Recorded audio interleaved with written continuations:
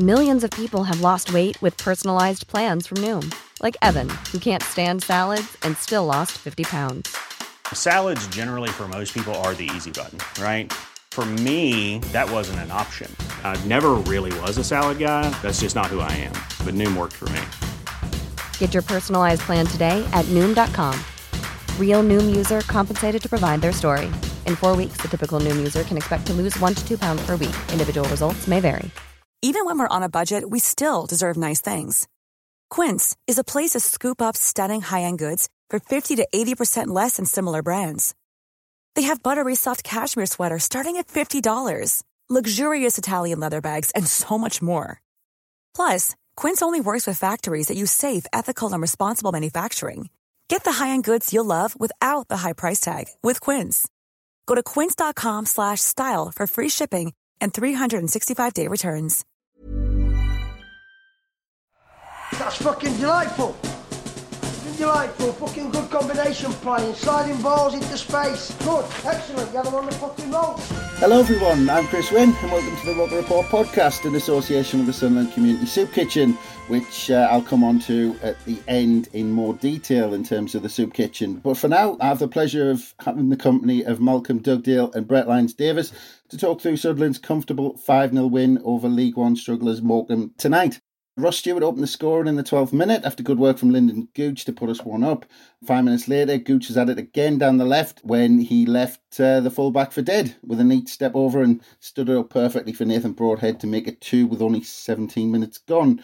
But it was 2-0 going into the break, and it took us 10 minutes into the second half to make it 3 when Alex Pritchard finished well after good work from Dan Neil. And then Nathan Broadhead showed his quality once again when he finished with his left foot to make it 4 with about 20 minutes left. And then in the last few minutes, Leon Diaku saw a shot take a huge deflection, loop up into the air and into the back of the net over the goalkeeper to make it 5. So 5-0 to Sunderland tonight against Morecambe. Definitely expected the win, maybe not expected 5. So Malcolm, we'll start with you, mate, because the last time we talked, it was after the Shrewsbury game, I think, where you sounded pretty miserable after that one.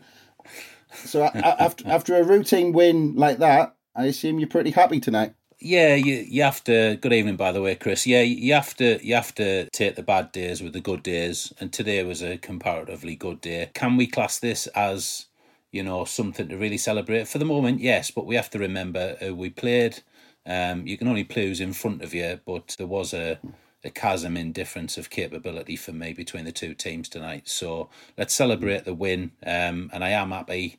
But there's some hard work to do in the couple of weeks coming up with the likes of Argyle and Ipswich, isn't there? It could be a different prospect in those games. Yeah, I was going to maybe try and do a sweepstake at the beginning to see how long it would take for someone to say you can only play who's in front of you, but you did it straight away, Mal. But there you go. But Brett, good to speak to you, mate. It's been a while. Yes, mate. It's been a long time since we've been on a pod together. It has. But yeah, no, it's nice to be back with you, Chris. Yeah, it's good. We've done spaces, but it's been a while since we've done one of these. But yeah, I mean, tonight's game, Mal kind of touched on it a little bit. I don't want to take anything away from our performance, but we have to admit Morecambe were pretty poor tonight. But I thought the way we went about it, we were entertaining the way we did it, and we followed up the second half from Saturday pretty nicely tonight, Brett, I thought. Yeah, it was one of those funny old games really today because, as you say, it didn't feel like enough. Obviously, there wasn't a massive crowd. It was a freezing cold night up there today, so you can't begrudge anybody who decided to watch it. Pay £10 and watch on a stream. It wasn't a swashbuckling, free-flowing football sort of thing, but it was very comfortable all day. 2-0 up at half time. There was that period where you thought, if they score now, it's going to be the same old Sunderland. I think that might just be the Sunderland supporter mentality in me that worries. 2-0 is never enough for us. And that's not just this season. That's 30 years watching Sunderland play. That is not enough. So it was, but as you say, it was a solid performance. The back four held well. It was a clean sheet. It's great to see both your front two both getting goals. Gooch, after last Saturday's performance, obviously he had a lot of stick after the goal, coming with a couple of assists, and I'm sure we'll talk more about him. But yeah, overall, mate, I was playing. We won 5-0. You can't complain about that. Well, just quickly, just touching on that, being a bit kind of worried, supporting Sunderland for a long time, Brett. I mean, just sticking with that little comment you made there, because about 5 minutes after we went 2-0 up, we had a little bit of a wobble where they missed a really good chance at the back post, where they stuck it right over the bar, where he was he was about 6 yards out and should have put it away. Then a minute after that, they had the disallowed goal. So we were 2-0 up, but it seemed like we kind of took our foot off the pedal as soon as we went 2 up. It is, and that is our biggest concern. And I know Danny Collins mentioned it during the actual match, that we're at our best when we're pushing forward, and especially at the moment, a team that's our back four. We've got Lyndon Gooch playing at left back. We've got Bailey Wright, who, to be fair to him, is quite a good right back. He did well today, didn't he? Yeah. Against Morecambe, he was a good right back. And there was times he scored that great volley in the first half. So we're a bit patched together at the back. Our greatest strength is pushing forward and attacking teams, and that's why I kind of made that it wasn't a swashbuckling performance, because you say we did sit back at times, we did let them come at us. Well, we don't need to. We just keep the pressure on, and that's our strength, I think, in this league. So, but yeah, as I say, it is one of those, isn't it, really? Yeah, it'd be interesting. I mean, I'm actually going to be looking forward to the talk and tactics piece, because it seemed to me that the amount of times we attacked down that left-hand side, that Bailey Wright kind of tucked in as that third centre-half, kind of when Lyndon Gooch went off to do his thing. But I mean, Malcolm, just on that point, I think Brett mentioned Lyndon Gooch as well. 2-0 up within 20 minutes, both supplied by Lyndon Gooch. We talked last time, actually, after that Shrewsbury game, about him playing full-back, Malcolm.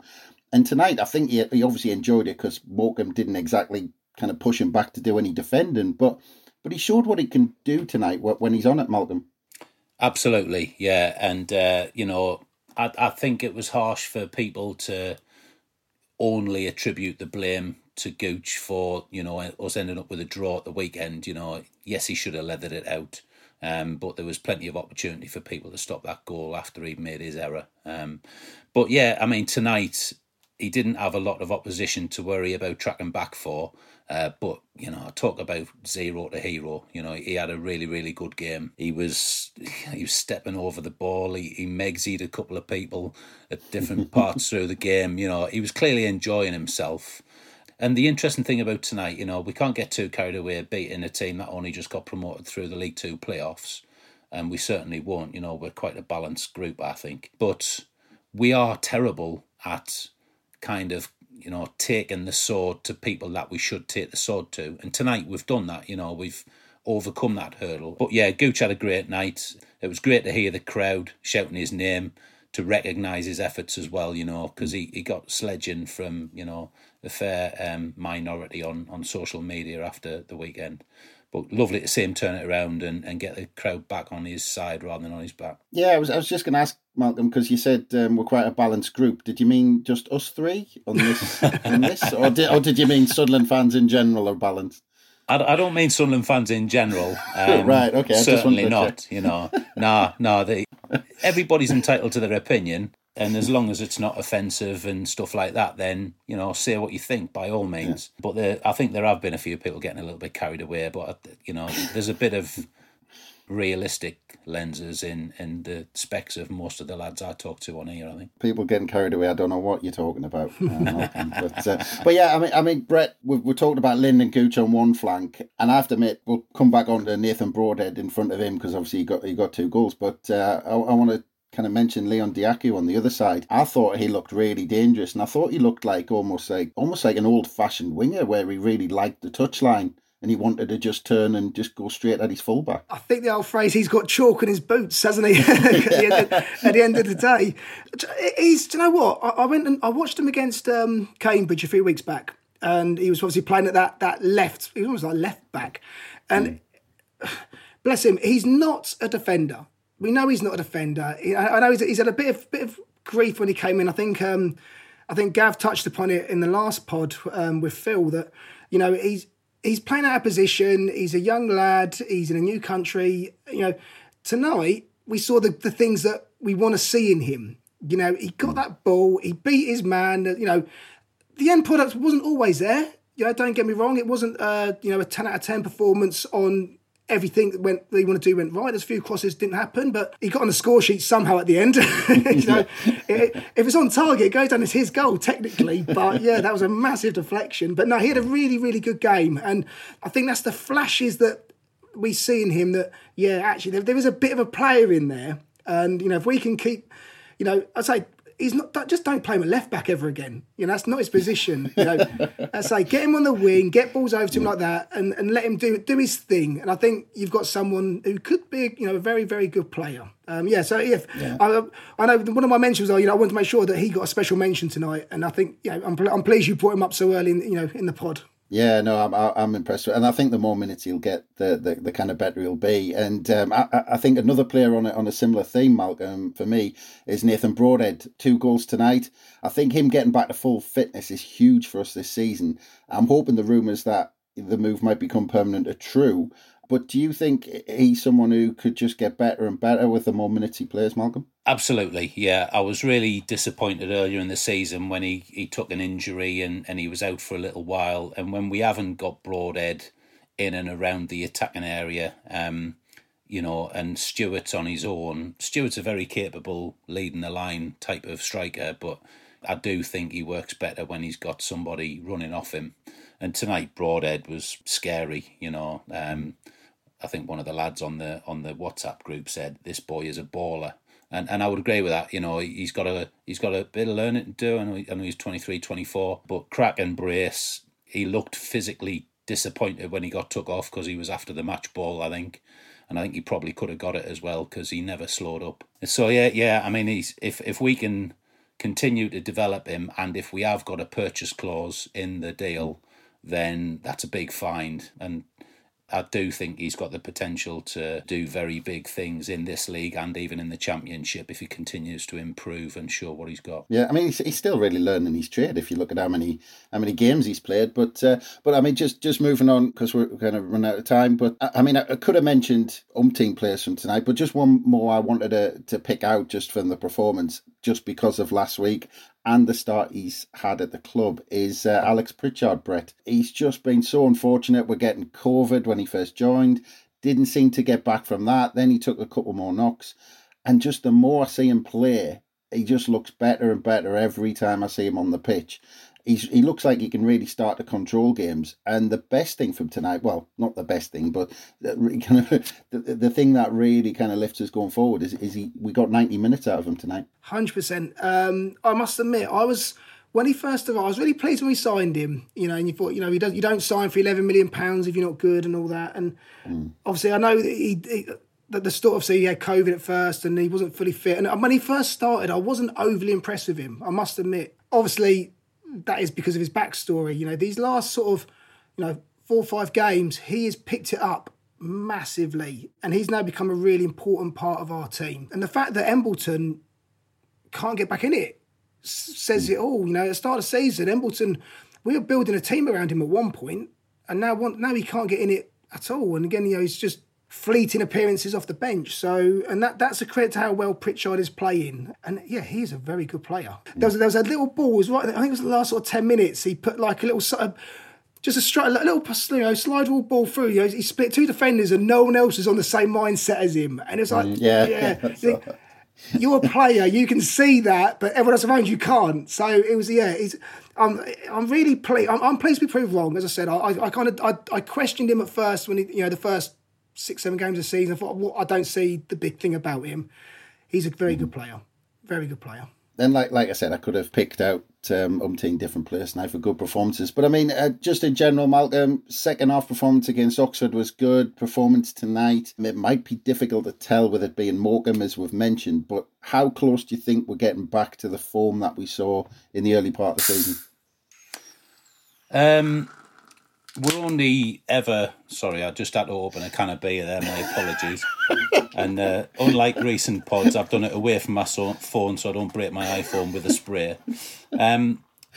What do I think? I think it's cracking to have a little bit of momentum, and I think it's really positive and very important for the squad confidence that we did what we did at Oxford and only got a point and then went out and carried on in the same manner and actually, dealt some pretty decent blows to a team that, we're always going to find it challenging at the Stadium of Light. It's cracking to see that the lads are getting some confidence. Dan Neil was putting some beautiful passes through again today. Like you say, Chris, you could go back to front and comment on how many in the team were, having a really good situation end to end, really. I don't think Hoffman had to make a save till about the 65th, 70th minute, and then that was a pretty weak header from their lad who in other competitions has been a pretty decent forward option. So yeah, we've got to keep this momentum going though, that's the thing.